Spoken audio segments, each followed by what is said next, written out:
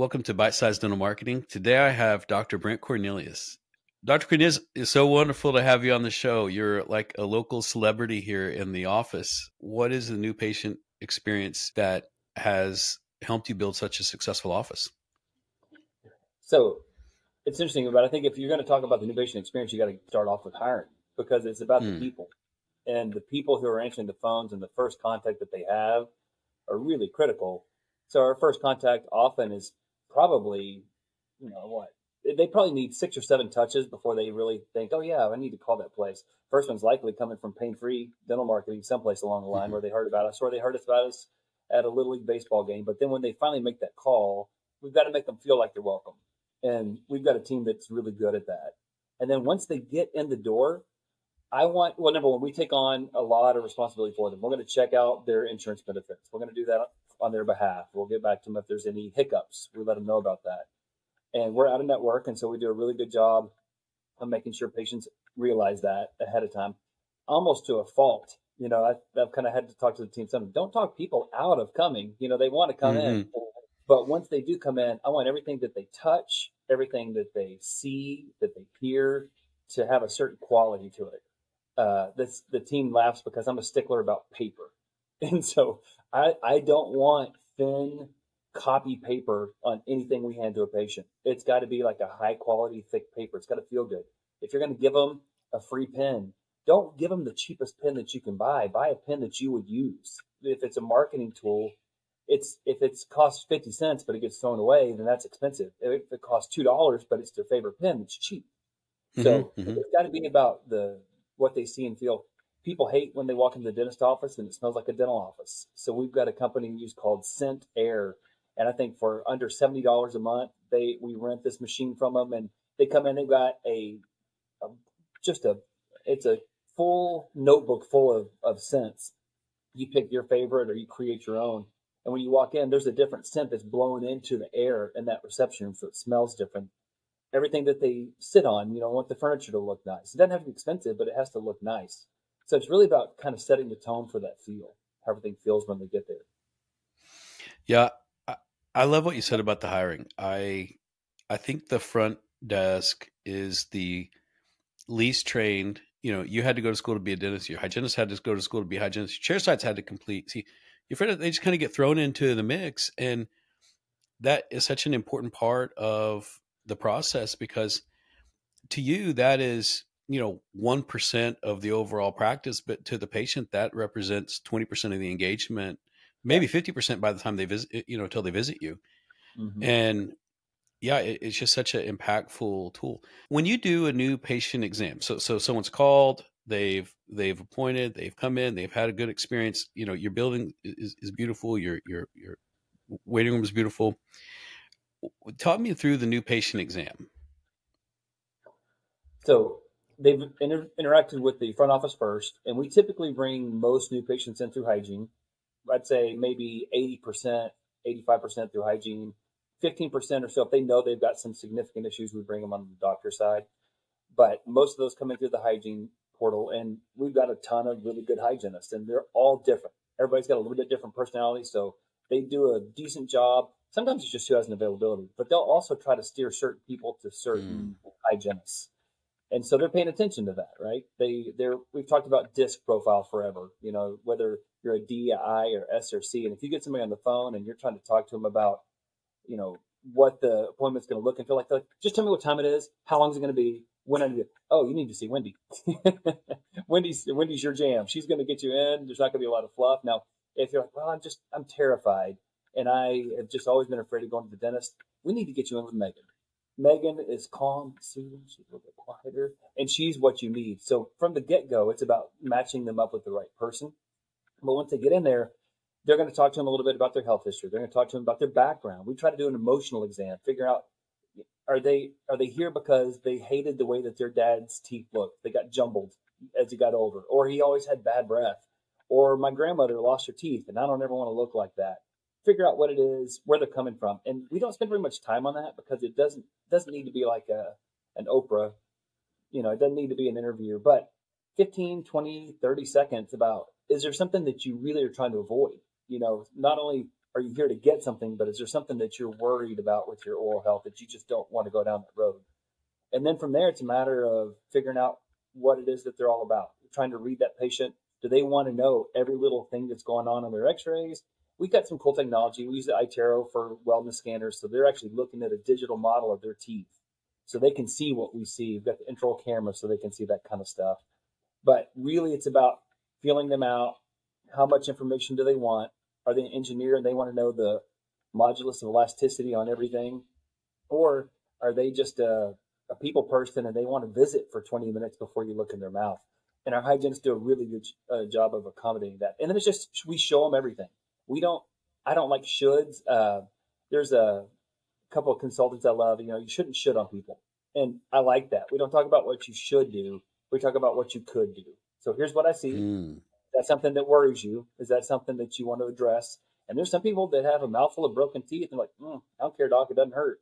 All right, well, here's what we would do. If you wanted to, we could fix this, we could do this. But if you're a fix it when it breaks kind of person, that's okay too. So we're very low pressure. There are some things that I rarely tell somebody you have to do something with this. It's when there's an infection, something like that. It looks like it could be a bigger issue, but we just tell them what's possible and show them everything and let them pick the level of care they want. Both of my parents had pretty serious dental issues as they got later in life, and my mom even as a young lady. And that's my fear is I don't want that for me, based on where I am and all those things, and just working in the industry. But I like what you said. I've actually never heard an office try to put people into the hygienist that makes sense. Usually they just slam them in the first spot. I think that's really clever. Now, you were talking about technology. I have a question. You've been practicing for a while. What is the greatest quality of life improvement in technology that you've seen in the dental office? For us as a team, for you, the dentist. Well, me, the dentist, my number one has been CEREX into crowns because 90% of my after hours calls were lost temporaries. So selfishly, personally, it's the thing that I've loved the best. And I'll tell you, I think that the fit that I get from our CEREX when we get it dialed in is as good, maybe better than anything we get from the lab because there's no air, right? You take an old-fashioned impression, there's some air in the impression material. Then you pour it in stone, there's some air in the stone. Then you have a human carving that die, there's some human air. With that CEREX, you go from mouth to technology back to the mouth. So that's selfishly, that's my very favorite. I think from a patient standpoint, intraoral cameras, which is really low tech, but letting people see what we're seeing is huge, where they can actually see that crack. The intraoral camera is great. The iTero I like even better. And I've heard it described, the intraoral cameras are like looking at pieces of a puzzle. You understand that little piece that you're looking at, but you don't see the big picture very well. Whereas the iTero is looking at the cover of the puzzle. You get to see what the picture looks like. And then you can zoom in on those intraoral photos. From a patient standpoint, they're mesmerized by their own scan. So we'll sometimes just wheel up the machine to them, set it right there in front of them. It's like, hey, I'm going to go do something real quick on the back. But just like a phone, just pinch it, zoom it, play around with it. And when they can touch it and mess around with it, they love it. I think it's such a small thing to let them examine it, but I know that it builds confidence to me to get to see behind the scenes. And it's funny you mentioned that. We, when we talk to our clients, there was a period of time, and you'll probably remember it, to where when Andre and I would show up, we would just open our tabs, like literally have a browser and pull up the document we were going to work on and pull up the ad campaign and pull up the creative.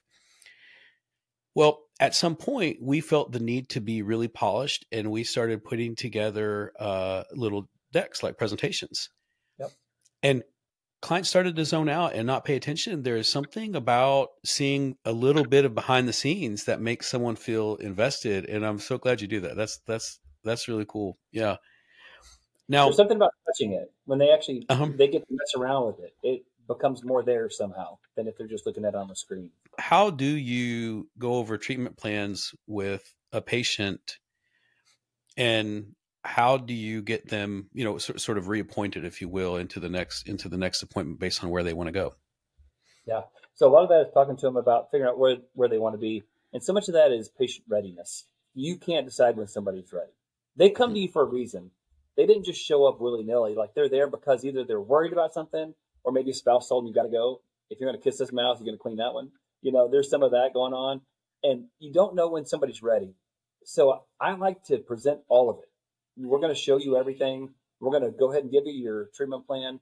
There are instances where I might phase that and I may not give them the whole entire treatment plan all at once. If they come in and it's a train wreck, right? And they've said one of their primary concerns is they just don't have the finances to do it right now. All right, we're going to focus on the first 2 or 3 things that we can handle. And they're not going to be the most expensive things. It's going to be something we can kind of ease them in and build a little bit of trust and fix their biggest glaring issue too, right? And once we start to build up that trust, then we'll start getting back into the more comprehensive stuff. And I'll ask them, do you want me to show you everything that I see here? Do you want to talk about this whole entire treatment plan, or do you really just want to focus on what's most important? And I'll let them guide us a little bit. But once we've established that, and now we've agreed on what scope they want to tackle, we're going to go ahead. We're going to present that treatment, and in the treatment plan sessions, we've got a team that's really good at that. They're really good at going over that, and they don't feel salesy because they're not. They do believe that what we're doing is valuable. They believe that the way that we do it is as good or better than anybody, and they believe that the patient needs it. And if they have that set of belief, really all you're doing is just helping them get what they need. They're really good at moving through there. I've had treatment presentation people in the past that they looked at that treatment plan, like, man, I couldn't afford that. So it's kind of, here you go, and then they kind of sit back, wait for the reaction. And you can't be timid. You can't be shy. You have to be comfortable with that. And there's a lot to be said for just assuming that they're going to move forward.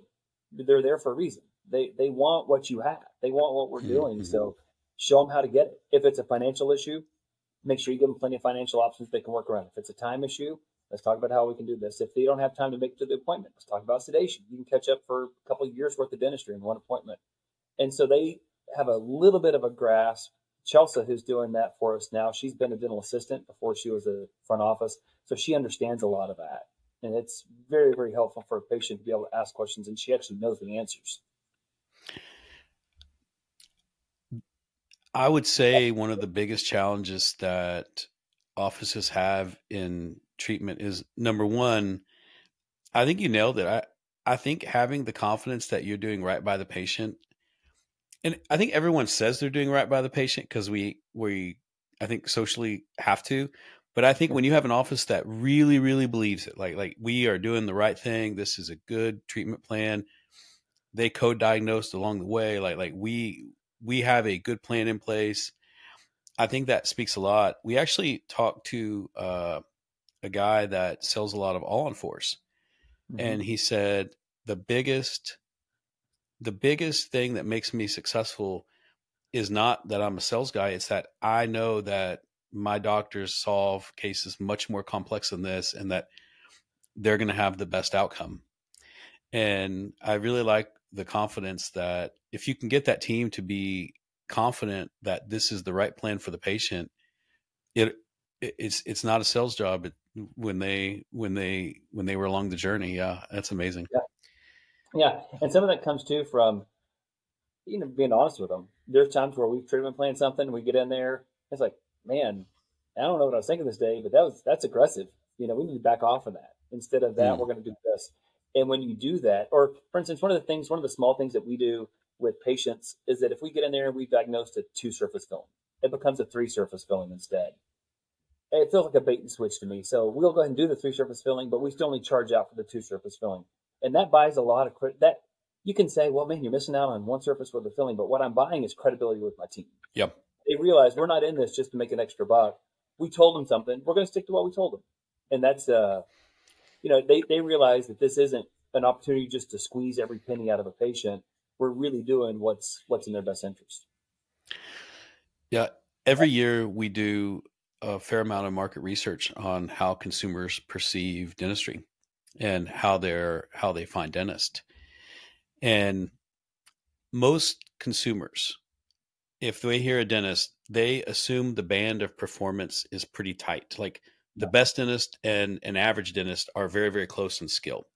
Mm-hmm. Now that's perception. You and I know that there's a big difference in the game, but let's just talk the perception. So they're actually not making, because they perceive the quality to be so close, they actually are making emotional decisions on who do they associate with and who do they connect with and who do they think has their best interest and where do they think they'll get the best care. But it is an entirely emotional experience that, because even me, I will tell you, I've had 3 dentists, I think, in my life. I don't know that I could tell you which one was clinically best. I can tell you who I like most. Yeah. And that's entirely emotional, because I feel like even before I had, the company, like, I feel like they had my best interest. And I think that's really powerful. Yeah. Well, Dr. Cornelius, thank you so much for jumping on the show with me. It's been I enjoyed it. amazing. Sky Creek Dental in Keller, Texas. If you're looking for dental home, it's amazing. The fact that my wife goes there is speaks volumes. Um, I would, but I have some political issues if I switched dentists. But but thanks again, and thanks so much for your time. I sure appreciate it. Yeah. Thanks, Eric. Enjoyed it.